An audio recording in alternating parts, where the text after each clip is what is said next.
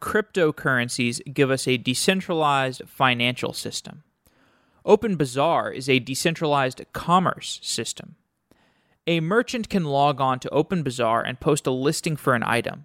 For example, a t-shirt that I want to sell for $15. My item listing will spread throughout the OpenBazaar peer-to-peer network. A shopper can download the OpenBazaar desktop application and see my listing for a t-shirt. The shopper can pay me $15 in Bitcoin and I will send the t-shirt to their address. If I were selling that shirt on Amazon, the corporation would take a cut of that transaction. OpenBazaar has no transaction costs, so users get to save some money. However, users also miss out on the benefits of a corporate marketplace. Amazon makes sure that the seller will send the item to the buyer and makes sure that the buyer pays the seller. On OpenBazaar, an escrow system is needed to place money in the hands of a neutral third party until the goods are delivered. Amazon ensures that the distributor sends the item to the customer. On OpenBazaar, users need to figure out how to send those goods to each other. Brian Hoffman was the first developer to start working on OpenBazaar, and the project has grown significantly since his initial commit. OpenBazaar now has buyers and sellers and open source committers, and there's a clear desire for an open system of commerce. Brian is also the CEO of OB1, a company that provides services on top of OpenBazaar. OpenBazaar is a protocol, and other companies will undoubtedly emerge to build on top of it as well. In our conversation, Brian discussed how OpenBazaar works, the peer-to-peer protocol, the escrow system, the dispute resolution system, and the open source community management. It's a fascinating and unique project, and I hope you learned something about it from this episode. To find all of our old episodes about decentralized technology and blockchains, you can download the free Software Engineering Daily app for iOS or for Android. In other podcast players, you can only access the most recent 100 episodes, but with these apps, you can get all 600 of our past episodes. You can get recommendations based on your listening history, and they're open sourced at github.com/softwareengineeringdaily. If you're looking for an open source project to get involved with, we would love to get your help. A shout out to today's featured open source contributor, Justin Lam. He has been working on improving the iOS code base, and I know all of the Software Engineering Daily mobile users appreciate his effort. Thanks, Justin, and thanks to all of the open source contributors. Let's get on with this episode.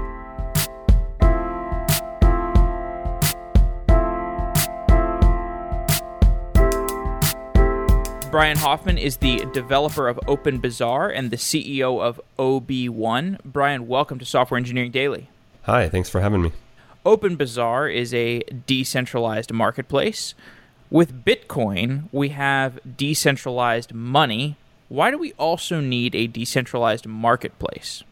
Well, I think, very early on when Bitcoin, after Bitcoin was created, it was realized that, if it's going to serve as some kind of payment mechanism, in addition to being a store of value, there needs to be somewhere to use it. And early on, people were just sending it to each other directly in the forums and things like that. But, there was always this idea that maybe there could be this more advanced marketplace that would match up buyers and sellers and allow them to spend their Bitcoin to receive products or services. And this never really happened in a concerted way until there were some websites that would accept it and things like that, but there was never really a good marketplace. So I sell Software Engineering Daily t-shirts on Shopify. That's a centralized marketplace. How is it different if I sell those t-shirts on OpenBazaar? So the idea behind OpenBazaar is to accomplish a similar goal, which is to, get Bitcoin for a t-shirt, but we do it in a much different way behind the scenes, and in a way that creates a lot less requirement for centralization and trust. So if you were to sell t-shirts on Shopify, let's say you sell Donald Trump t-shirts, and all of a sudden, the people who run Shopify say, oh, well, we don't like Donald Trump, so we're going to remove all of the stores that sell Donald Trump t-shirts. Your business could instantly disappear because you're kind of at the behest of this, company or centralized organization. In our case, because OpenBazaar is completely peer-to-peer, it's up to the participants of the network to decide what stays and what goes. And so those Donald Trump t-shirts would remain for sale, just like if you were running your own website. And so that's one primary advantage of it. So, with Bitcoin, we have permissionless money. So no one can tell you how to spend your money or where to spend your money or who you send it to. And, they can't take it from you. And in this way, your online business can't be taken away from you as well. Would OpenBazaar work without Bitcoin? So OpenBazaar was designed to be agnostic to the payment mechanism. We have like a smart contract type system for how you set up a trade, and like how you list your product, how people say I want to purchase the product, and so on. But one of the most unique aspects of it is the idea of this escrow system. And what that means is, if I want to sell something to you with Bitcoin and I send you Bitcoin, I can't get a refund unless that person gives me the refund. And so it's quite risky to say, hey, I'll buy your t-shirt. Here's the Bitcoin. Please send me the t-shirt, and you have no recourse. So in OpenBazaar, what we have is a special type of Bitcoin address, which the merchant and the buyer kind of co-own. And so the money can't really go to one or the other unless they both agree. And so it serves as this escrow. And so when you're going to buy the t-shirt from somebody, you would put your money that you want to pay to the merchant into this special account. And when you receive the t-shirt and you're happy, then you guys both agree to give the merchant that money out of the escrow address. And so that actual capability, it really only exists in these cryptocurrencies. There's no real way to do that with like a PayPal, for instance. So that is necessary. So that's why Bitcoin is necessary in this case. But there are other cryptocurrencies that have similar functionality and could replace Bitcoin there. Like we said, I am a merchant. I want to post my t-shirt, my Software Engineering Daily t-shirts on OpenBazaar. Describe the process that a merchant goes through to post an item. So right now, OpenBazaar is a desktop application that runs on Linux, OS X, and Windows. So you would go to the openbazaar.com website and download the app and install it, which is really simple. But once you're running the app, there's no registration or anything involved with it because it just runs on your computer. And you're immediately presented with your store. It's like a couple clicks. You say create a new listing. You fill out the information for your item, add a photo, add a price, shipping options. Pretty simple. Seems similar to other marketplaces. And once you hit save, your listing's live on the network and people can go and buy it immediately. So, within 5 minutes, I would say for most people, they can have at least one product up and running in a store created. Mm-hmm. And describe the process by which somebody makes a purchase on OpenBazaar. So the same thing would be required to get started. So you download the app and run it. You can search for items in the app, or you can browse through the main pages and see what you want. And once you click on the item, you have a buy button, and you can either pay using the OpenBazaar wallet, which is in the app itself, or you can pay from any other Bitcoin wallet you have if you already have that. And you would just basically pay the amount of Bitcoin that's required, enter in your shipping address, where you want your product to be sent if it's a physical product. And then once you pay, the merchant will fulfill the order. Yeah, okay. Well, so now we can get into the lower level aspects of this. We've talked about the high level user experience. Okay, it's an e-commerce. It feels like an e-commerce site. I go on the website. If I'm a merchant, I go on the application, the desktop application. We'll get into why it needs to be a desktop application. I post my items, and if somebody wants to buy them, they have to download the application, they open up the app, and they make a purchase. Under the hood, like you said, OpenBazaar runs over a peer-to-peer network. It's a Kademlia-style peer-to-peer network. I think people kind of know what a peer-to-peer network is. It's a decentralized network where peers are communicating with each other and information spreads in maybe kind of a what is it, epidemic style, or what's the just a gradual gossip protocol. That's a typical peer-to-peer protocol, the way information spreads. What is a Kademlia style peer-to-peer network? So on our network, rather than spreading, like if I get on the network, I connect to the peer-to-peer network, and I want people to know that my store is out there. Some networks, will do the gossip and just kind of gradually tell the entire network that they exist. But the way that we do it is we use something called a DHT, or distributed hash table. And what this allows you to do is, rather than as the network gets bigger and bigger and bigger, let's say there's 1 million stores on it or 1 million users, you have to track 1 million users and kind of understand what the state of the network is for all 1 million. You basically have a subset of those, and you're able to kind of branch out using the DHT to find someone that you're looking for. And so the entire network is partitioned into a list of, a range of hashes. And so the way it works is, in our case, a Kademlia style is like, let's say you have, 1 million nodes, you probably only have a couple dozen in your routing table. And you would say, hey, I'm looking for this store with this hash. And you look in your local table. Oh, I don't have that hash. Okay, so what's the hash that's closest to this guy that I do have? And then you ask that person, okay, do you have this hash? If they don't, then they give you the closest hash. And it keeps going until you find the actual hash, or you realize it's not in the network. And so that allows you to do a much less, it's much less intensive to try and find that node, rather than have to like search through all the table or keep track of all the table locally.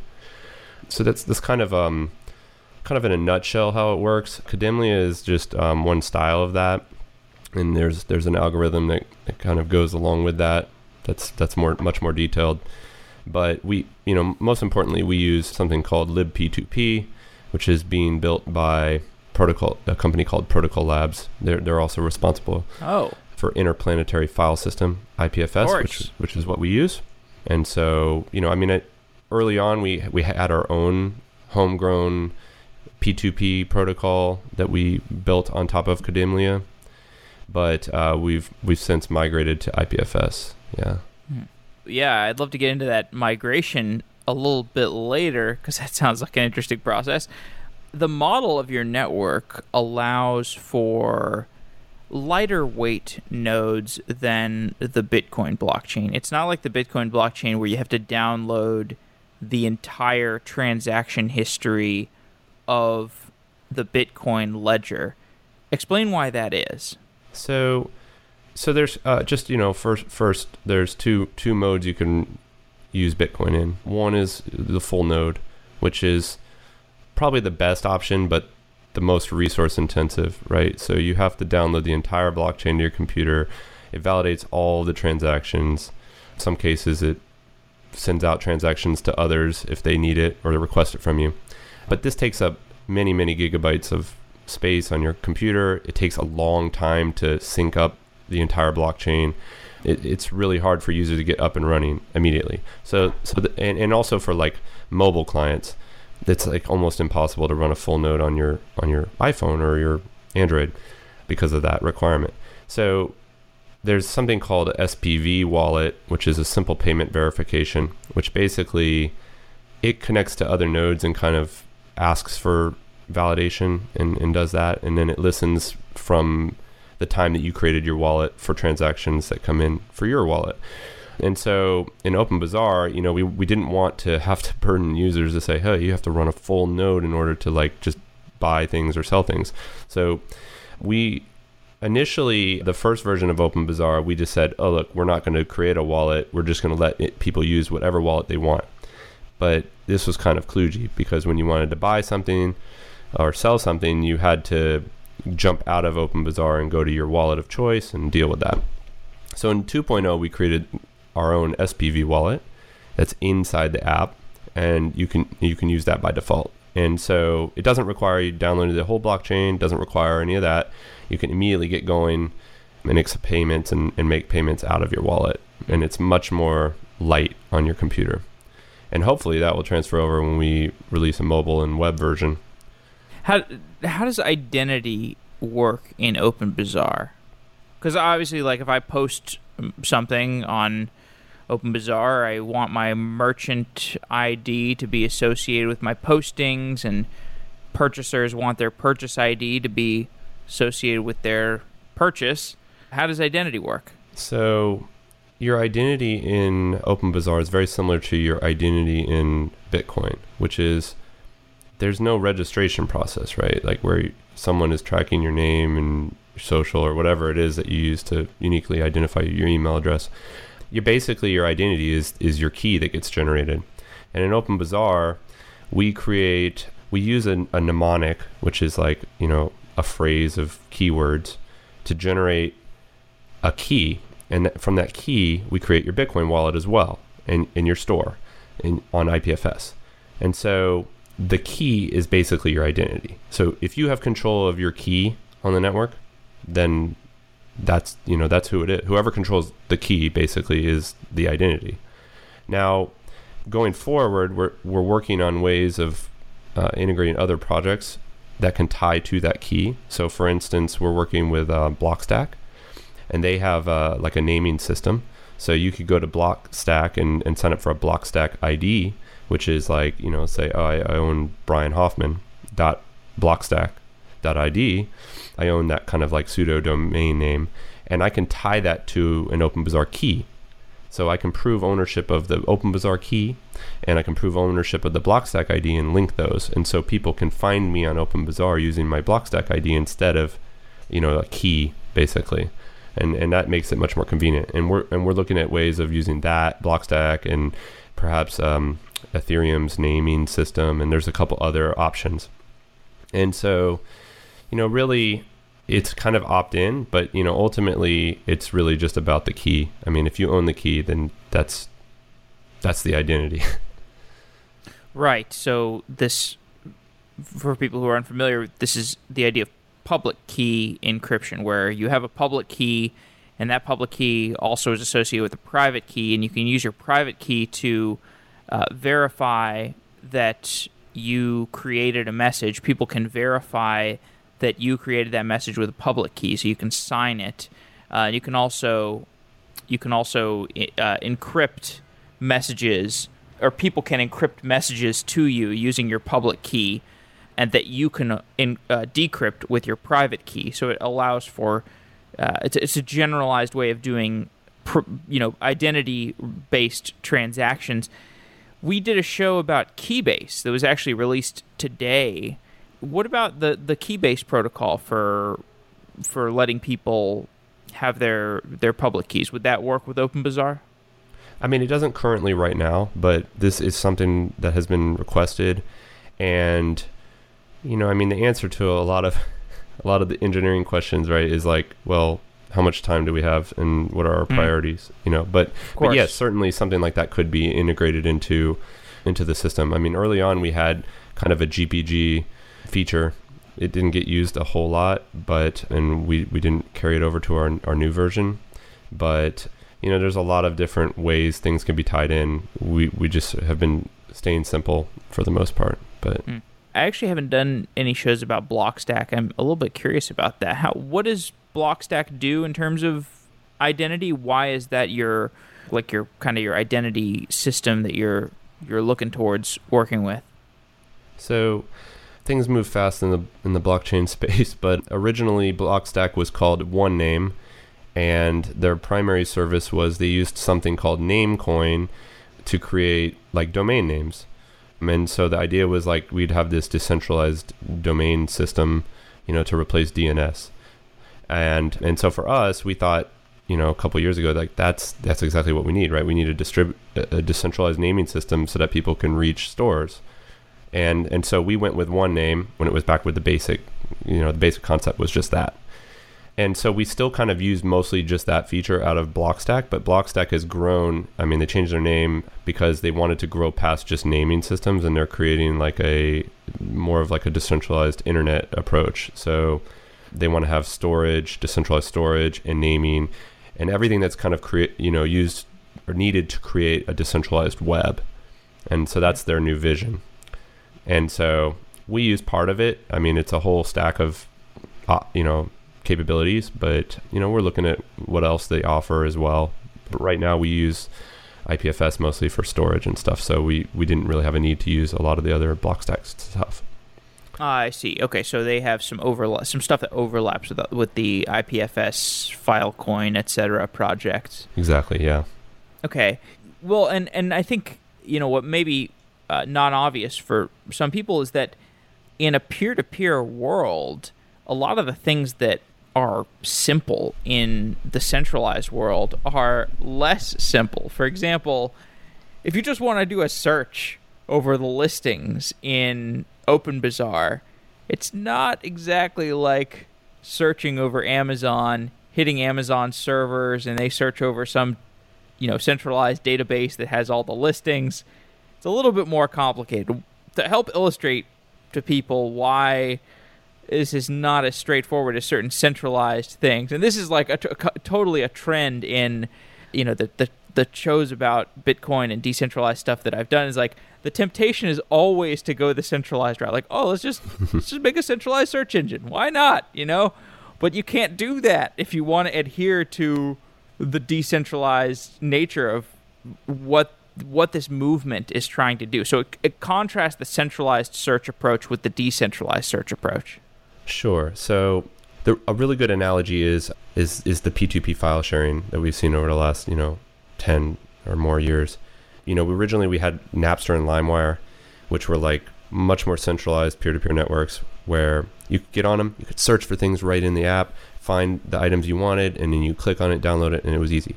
But then, those guys got shut down. It was not good. And then BitTorrent came along, and most people realized that like there's not an awesome search feature inside of BitTorrent itself natively, right? Like people say go to Pirate Bay or wherever, find a listing, then it opens up a magnet link or whatever, and then it opens up your BitTorrent app, and it's always been that way. And the reason is because it's just so much harder to build a good search engine on a decentralized technology, and it's the same for OpenBazaar. So, and the reason is because a peer-to-peer network is full of a bunch of really diverse peers. And in our case, we have people running OpenBazaar in over 180 different countries on different internet connections, some really, really horrible, some really, really great. They're in different geographic locations, so there's different latencies and how you connect to people. And not to mention that, but people are turning off their app and turning it on, turning it off and turning it on. So you can already see the difference between like if I'm trying to find a comic book that someone's selling, I have to kind of crawl all over that really, really unstable network of peers going in and out and ask each one of them somehow if they've got this content I need. And then I want it returned instantly, and I want it to be sorted and searchable. I mean, it just, the demand is really high in relation to like what you can provide. And the opposite is like Google, which has already done all that crawling. They're constantly crawling with massive machines, data centers. They're cataloging it, they're optimizing it, indexing it, and then they're caching it and sending it back to you instantly. And so you're only asking one really, really fast data center to give you results. So the centralized approach is so much better than a decentralized way. I mean, that's why Google is so great. I mean, it took a decentralized internet and made it fast. In our case, we realized that central point of failure is not great. And so in 1.0, we did not do a centralized search. We just made we kind of cobbled together a decentralized search, which was really rudimentary to see if we could, how well it would work. And it basically stunk. It's really bad. It just is super slow, didn't return results very well. It basically worked about as well as you think it would, after I explained that. And so in 2.0, we kind of took a different approach to it. And we said, look, we realize that the technology and engineering is not there yet to really build a great decentralized search engine. Like no one's done that yet. So rather than create one central database, one central search index, we're going to let anybody create a search engine, and we'll integrate those in. And so if somebody wants to build a search engine that focuses primarily on real estate properties, they could do that. If we have one that's like super strict and doesn't want to allow any kind of sketchy products or services in there, fine. whatever the niche is. And so in a new one, we have 3 search engines right now, different search engines, and you can choose which one you want as your default, or you could browse between them, and they have different indexes. I mean, some have different rules, restrictions. So like OB1, my company, we run one, which, we operate out of the US, so we follow US laws. Anything illegal in our jurisdiction, we remove from the index, which may make people happy or unhappy depending on who you are. But there are 2 other options, and they have different rules and operate out of different areas.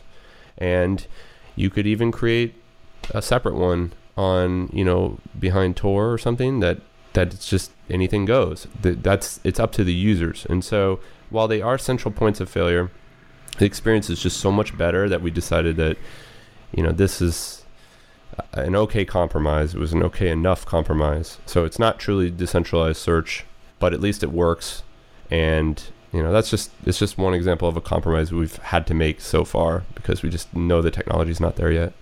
This is a great time to acknowledge that OpenBazaar is a protocol. This is not a centralized store where everything is the same no matter where you are. Well, I guess if you go to Amazon in China, it's different than the Amazon that you see in America. So even that is kind of a balkanized world, but it's a protocol. And so, there are transactions that occur over OpenBazaar that are for illicit items, but there are conversations that happen over TCP/IP that are illicit, that are illegal, and we don't blame TCP/IP for that. Similarly, we're not going to blame OpenBazaar for the sale of heroin under certain situations. So let's get into talking a little bit more about this protocol. Describe the trade protocol that describes how trades proceed. Sure. So the first thing is like the entire mechanics of the network operate using something called Ricardian contracts. So really early on, I mean, we started in 2014. So at that point, I believe Ethereum was still being built, and there really weren't any other truly smart contract platforms out there. So Bitcoin has a scripting system within it, so you can do pretty basic smart contracts, like the escrow one I described, but nothing like really elaborate, like nothing that you could create this complex protocol on top of. So we said, okay, look, we know that some of these things are coming out and there's going to be all these different options and we don't know which one's going to win. So let's create something that's a little bit more agnostic, something more neutral. And we found something called Ricardian contracts. So my co-founder, Washington Sanchez, pitched this idea to us. So basically the idea is that you have a kind of a contract which is machine readable and human readable at the same time. So basically it's in our case it's a JSON structure. So we define what the contract structure is supposed to look like. So there's a listing structure, which would be like you have to have a title and it has this many characters at most. It has pricing and it's going to be priced in Satoshis or Bitcoin. It basically defines the schema for like what a listing should be, and that's the beginning of the contract. But then it also we define in our protocol what are the phases that the contract can go through. So there's the initial offer, which is like, this is what I'm selling. Then there's a bid, basically. So the buyer comes along and says, I want this contract, so I'm going to offer this to you. And then there's the acceptance, and then there's like a bunch of different phases within an OpenBazaar that it goes through. And it can be, if the vendor rejects it, or if he issues a refund, or like there's a dispute. There's all these different there's a whole flow that OpenBazaar goes through. That's the definition of the trade protocol. Like how does that work? And what do the peers actually expect in each of those states in order to be a valid contract? And then we use digital signatures throughout that process to make sure that the contracts are valid and that the right people are actually participating. And that's all written into the code. And so it's not necessarily a smart contract, so to speak, but it is a contracting system, and there is a protocol for how those proceed. would you contrast the smart contract versus the OpenBazaar contract as being less smart because there's a more narrowly defined set of features that you can put into a contract?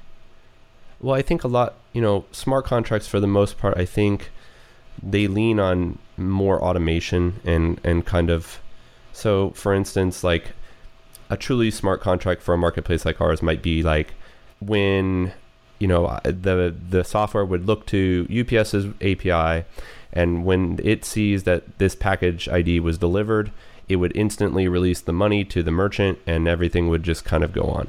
In our case, the buyer would have to go back into the software and say, yeah, I got it, hit a button, and then that would initiate the next phase of the contract.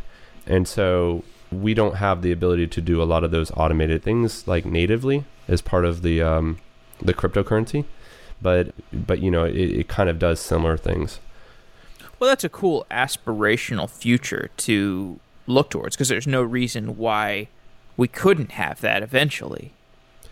Yeah, that's true. I think the biggest compromise here, I think, is, when it comes to smart contracts, you have to kind of commit to one platform, because if I choose Ethereum, for instance, as my smart contract platform, I have to write all of my code in Solidity, the language, and there's, the certain nuances of that language and Ethereum that you have to code around and do all that. And so, well, what if you want to move to a new platform?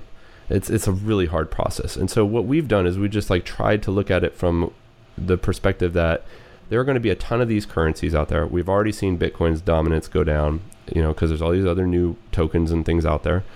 And we want everybody to be able to use OpenBazaar. It's not a Bitcoin protocol, so per se.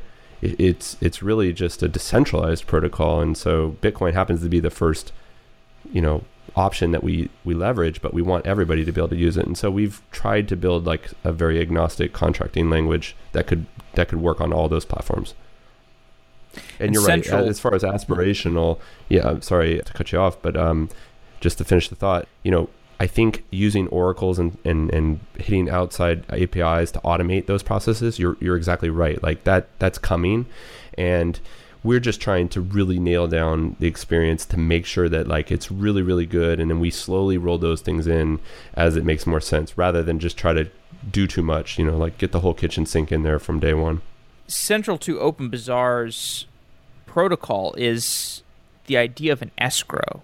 An escrow is a neutral party that two people can, if two people want to make a transaction, if I am going to send you a T-shirt, you put money in in an escrow account so that when the T-shirt makes it to you, the money will make it out of the escrow account to me. Because if we didn't have an escrow, I would have to send you the T-shirt and I would have to trust that you're going to send me the money eventually.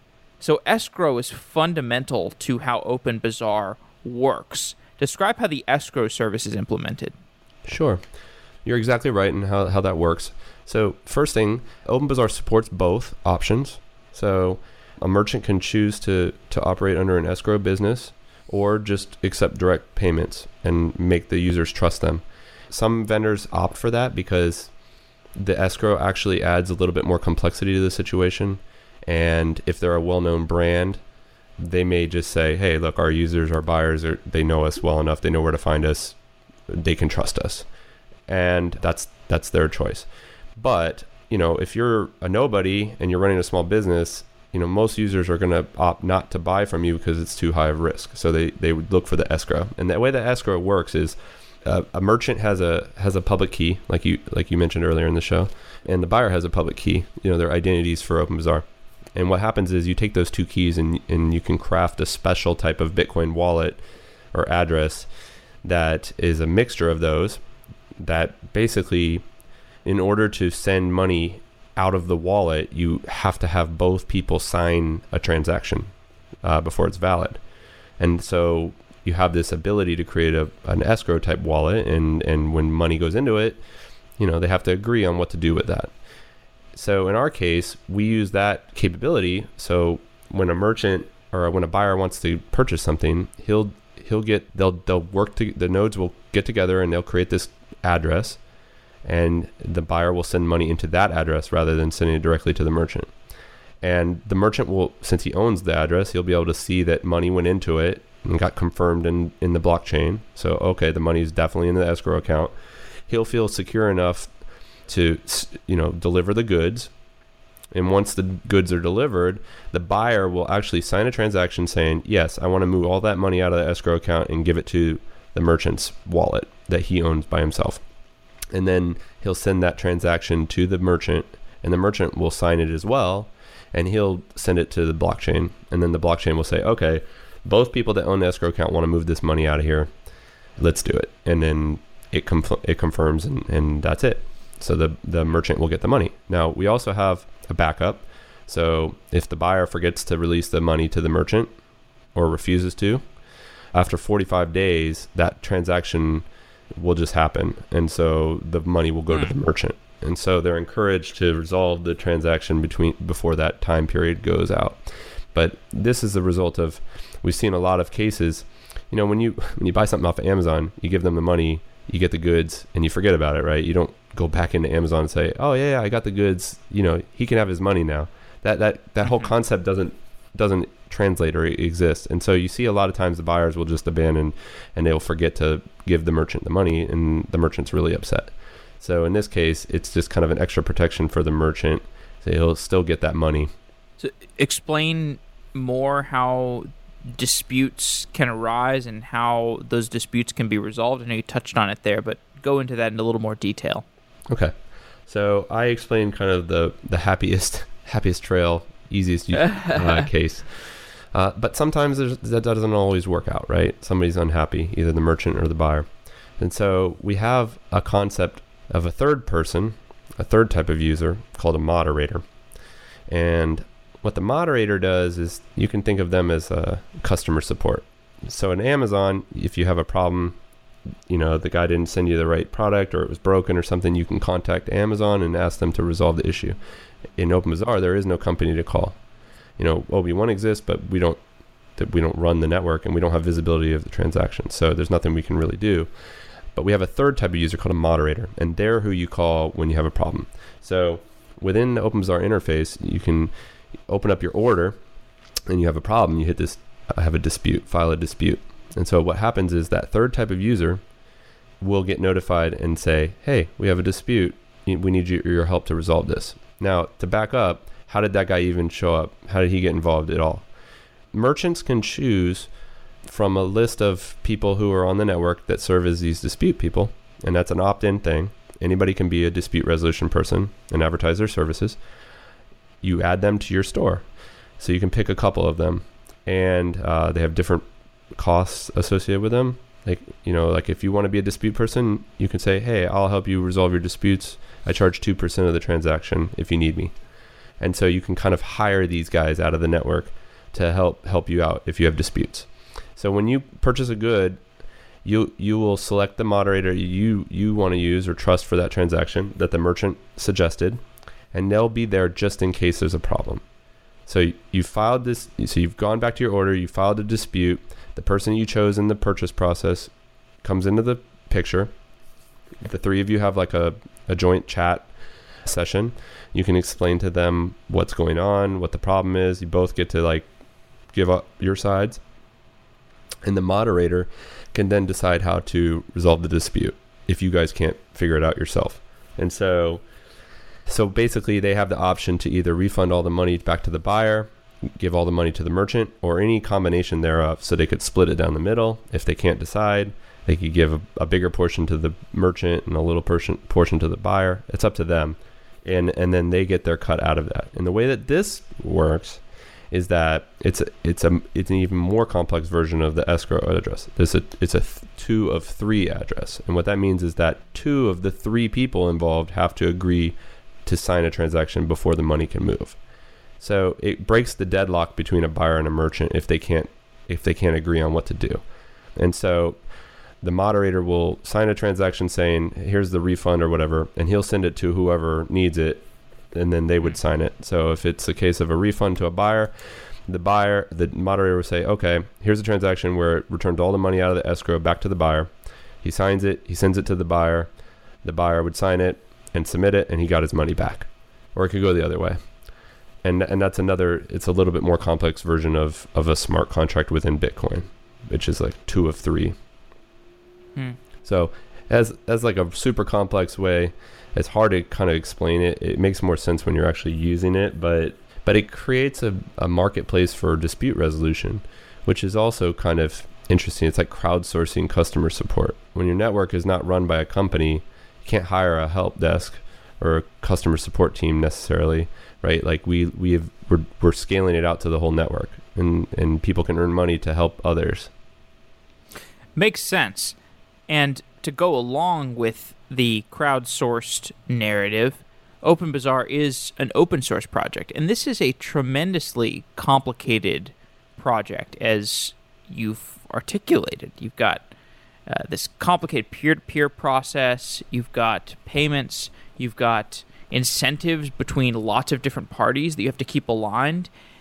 So managing this across an open source project and making sure that everybody who's working on the open source project understands the different parts of it has got to be a complicated management challenge. So let's talk about the open source a little bit.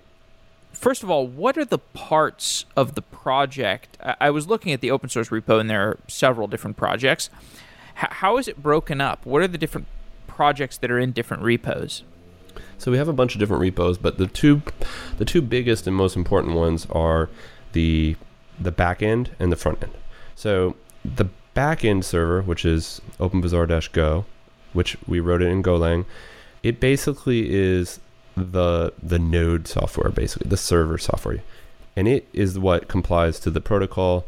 It's what handles the Bitcoin transactions. It does all the heavy lifting. And the other one, the desktop repo, is basically the client, which just talks to the server through an API, through a REST API. And it makes the user experience, it shows what the marketplace could look like. And in our case, we thought of the client as being sort of a reference implementation. Like anybody can run the back end code and write their own custom front end to talk to it, and that's their view of OpenBazaar. This is just our example of what it could or should look like. And so those are the two repos that we work out of mostly. And those two teams have to work together to make sure that they're in sync on what's expected, because if the back end changes the way that transactions work, the client's not going to understand how to send or purchase a good or whatever. And so, there is a lot of coordination between that. I mean, luckily we have a pretty small and dedicated team of devs, and a lot of them work for my company, so we can coordinate really well. But it is a really huge challenge. There's so many moving parts. We run into a lot of problems all the time, where there's a misunderstanding about how something might work. But the cool thing about open source is that it's all out there, and so people that come along and are interested in knowing more about it or have a knowledge in a certain area, perhaps search engines or Bitcoin transactions or something like that, will find stuff for us and make suggestions or like help us fix things. And so it's like a huge, massive team effort, which is the best part about open source, is like anybody can collaborate with it and contribute. So it's a beautiful meritocracy, and we're really lucky to have a lot of people helping out. How do you manage the open source community? What are the challenges that you've had to overcome as you've been learning to delegate, or maybe you can't delegate because people are just contributing of their own accord? What piece of advice do you have for people out there who are trying to manage open source communities? I think there's all kinds of unique challenges. I mean, so in technology, everybody has an opinion about how things should be built, or what languages you should use, or how it should be done, or what it should look like. And so really the hardest management task is kind of like getting people to come together on a certain vision and a certain approach and kind of follow that all the time. And, you constantly get new people that come onto the project that kind of, maybe unintentionally try to hijack what's going on, like, oh, why did you use Golang? You should have used this, or they'll submit code to do things in a different way, which has like pretty big ramifications. So it may seem like it's like a useful feature, but like it kind of screws up everything else you're trying to do. And so how do you encourage people to contribute when you don't necessarily want to take all their stuff? That's a big challenge. There's different skill levels of people that come in and help and don't know where to start. So like how do you get people involved in a really complex project? Like where can they dive in and help out? Other challenges are, just human challenges. People get in arguments and, like people that are critical to the project, decide they don't want to work on it anymore. We've had that happen before. Or, there's just all kinds of different challenges. It's not much different than like a normal closed team, except that maybe people feel compelled to be a little bit more brazen and outspoken because they're not necessarily being paid in a lot of cases. So it's a volunteer thing. And so you have to understand that. Well, and we've seen that, the brazenness or the acrimony, we've seen the extreme of that in the Bitcoin community. We've also seen the more positive atmosphere that can happen in the Ethereum community when you have a benevolent dictator that is really tuned into the different incentives and the different arguments for either side. I think Vitalik has done such a great job as a leader of the Ethereum community. I don't know much about the OpenBazaar community, and I guess there's people don't. Maybe the stakes are not exactly the same because people don't have like an OpenBazaar currency. But can you talk about maybe some of the more vitriolic situations, or have you been able to avoid vitriol? Can you go there? Yeah, sure. I mean, obviously a project like Bitcoin or Ethereum is going to have like way more issues because like you said, it's a currency. It's got value, and anything with money is usually pretty contentious once it gets large. But, you're talking about millions of people being involved with that. And like, we're not there yet with OpenBazaar. So you have way more diverse stakeholders but the thing is we have a huge overlap with that community as well. So almost all our users are big Bitcoin savvy.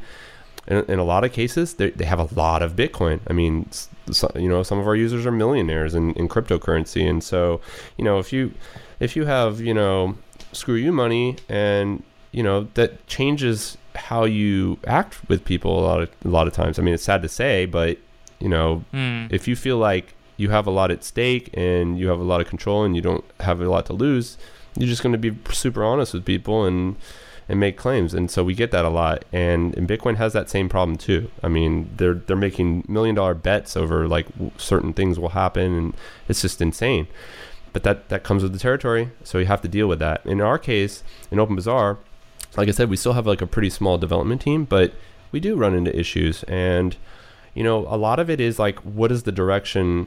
Where should we go? Like, which direction? Because you only have so much bandwidth to build things. You only have so many people working on it. If we say we're going to turn, if one person wants to make sure we build a super secure anonymous wallet into the app, that could take the whole team, and that could keep us from building some other important feature that we think we need.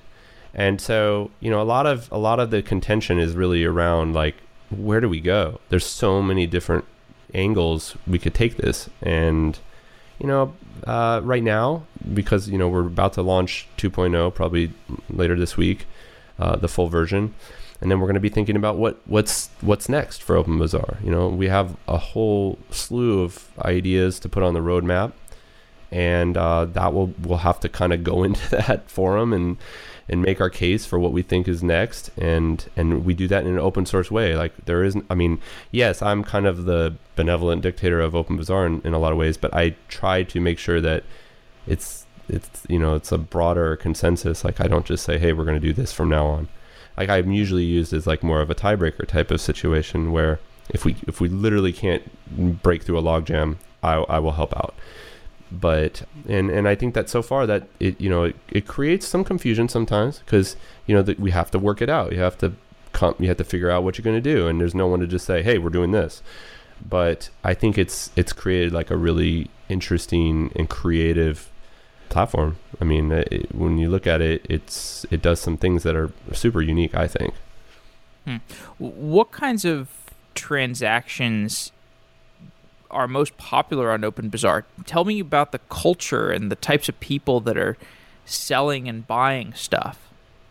Yeah, I mean, this is one of the more challenging questions to answer, because we don't really have like a deep insight into exactly what people are doing. Yeah.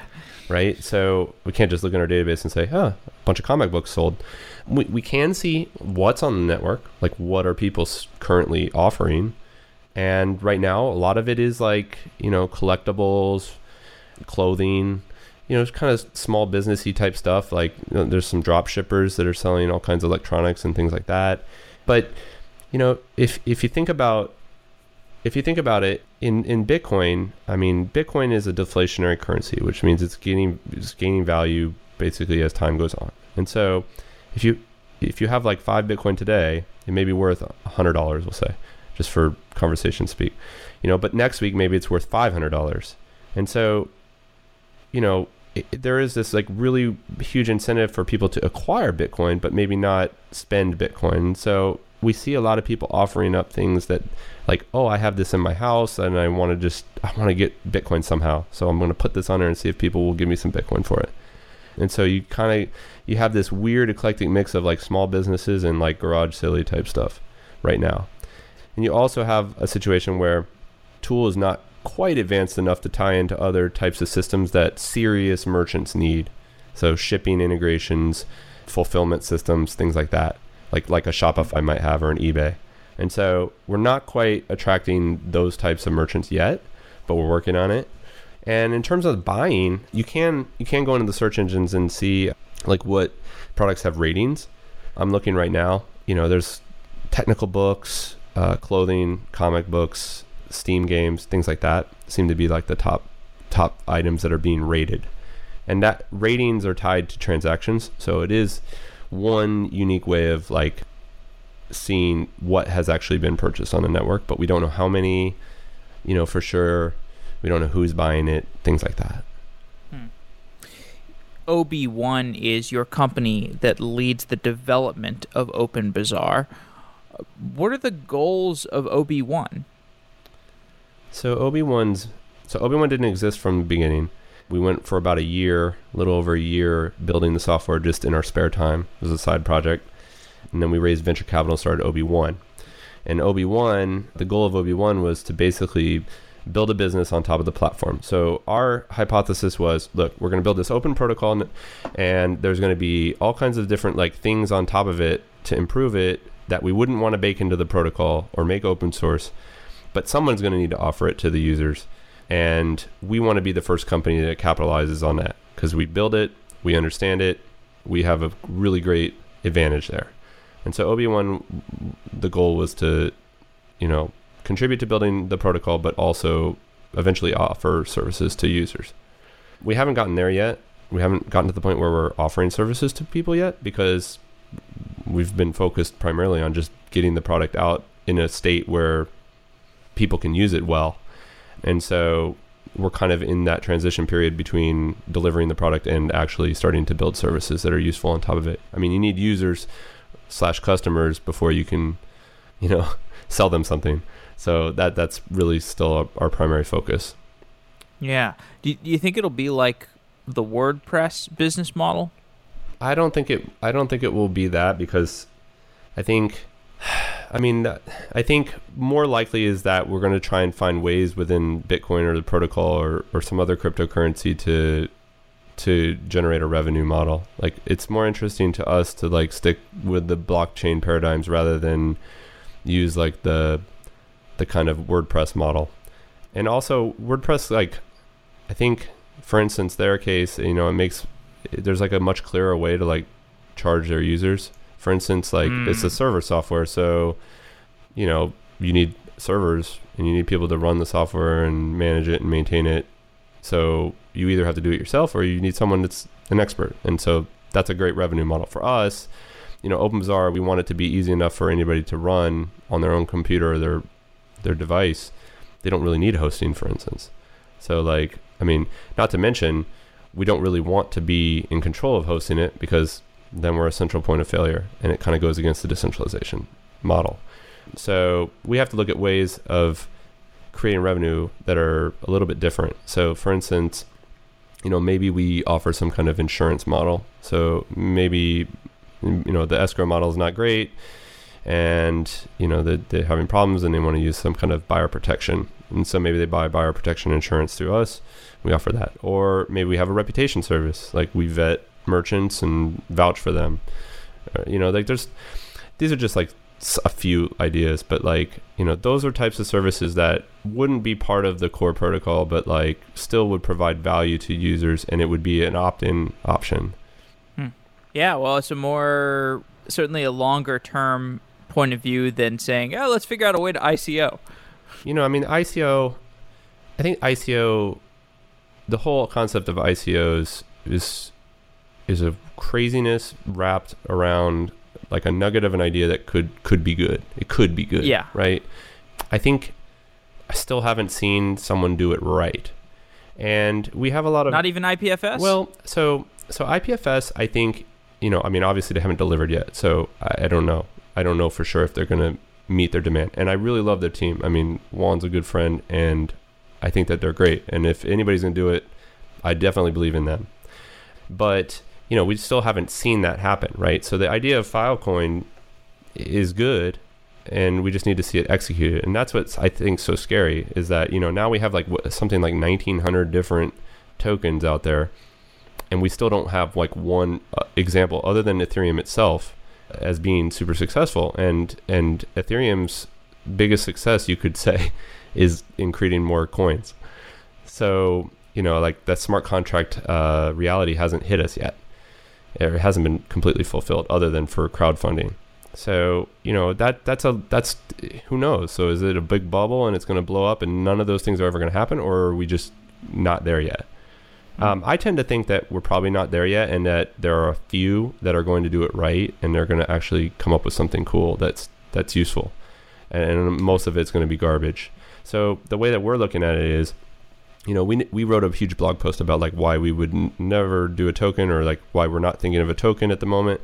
But we always left the door open, right? If there was a way that we could really be assured that this is something that would benefit our community and make a difference, and it could be done in a way that was right for everybody, then we would. We made that compromise when we took venture capital funding, which was a huge stink. People there were a lot of people that were oh, we're not going to work on this anymore because you guys raised millions of dollars and you can just pay for it.